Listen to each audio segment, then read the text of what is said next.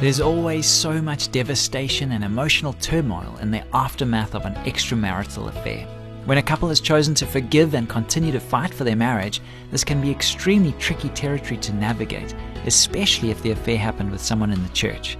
We'll talk about a moral dilemma of this nature on the next Family Matters, so don't go away.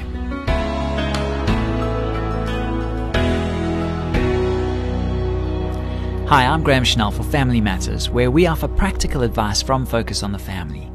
We received a tough question from one of our listeners whose wife was involved in a relationship with another man from church.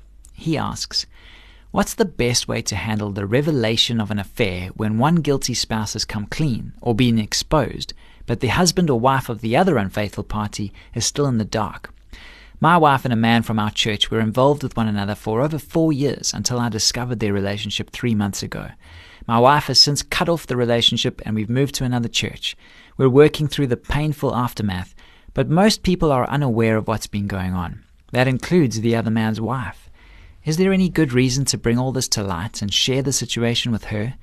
My understanding is that this is not her husband's first affair, and it's possible that exposing this latest round of unfaithfulness could spell doom for their marriage. I'm also wondering how this added dynamic might affect our own attempts to reconcile. What do you suggest? Our initial reaction is that it's not your responsibility to inform this woman of her husband's infidelity. That's his job. Ideally, the guilty spouse should be the one to confess his sin and ask forgiveness of his mate. He needs to be in the driver's seat. If he's not willing to assume that role, there isn't much you can do about it. Your task at present is to get your own relationship back on a healthy footing, and that's going to require all the time, energy, and determination you can drum up. This means that it's in your best interest to cut off all ties with the other man and his wife.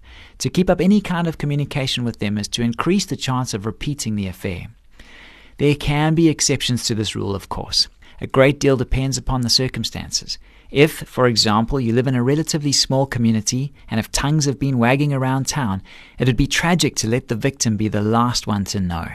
Relationships and motives make a big difference too. If these people are old friends of yours, and if your goal is to protect the wife and help save her marriage, or enable her to establish healthy boundaries for the future, it might be a good idea to speak up if you think you can offer some practical assistance. Since this isn't the husband's first affair, the possibility also exists that he has exposed his wife and yours to some kind of sexually transmitted disease. In that case, everyone concerned needs to be informed of the facts as soon as possible so that they can arrange to be tested by a physician.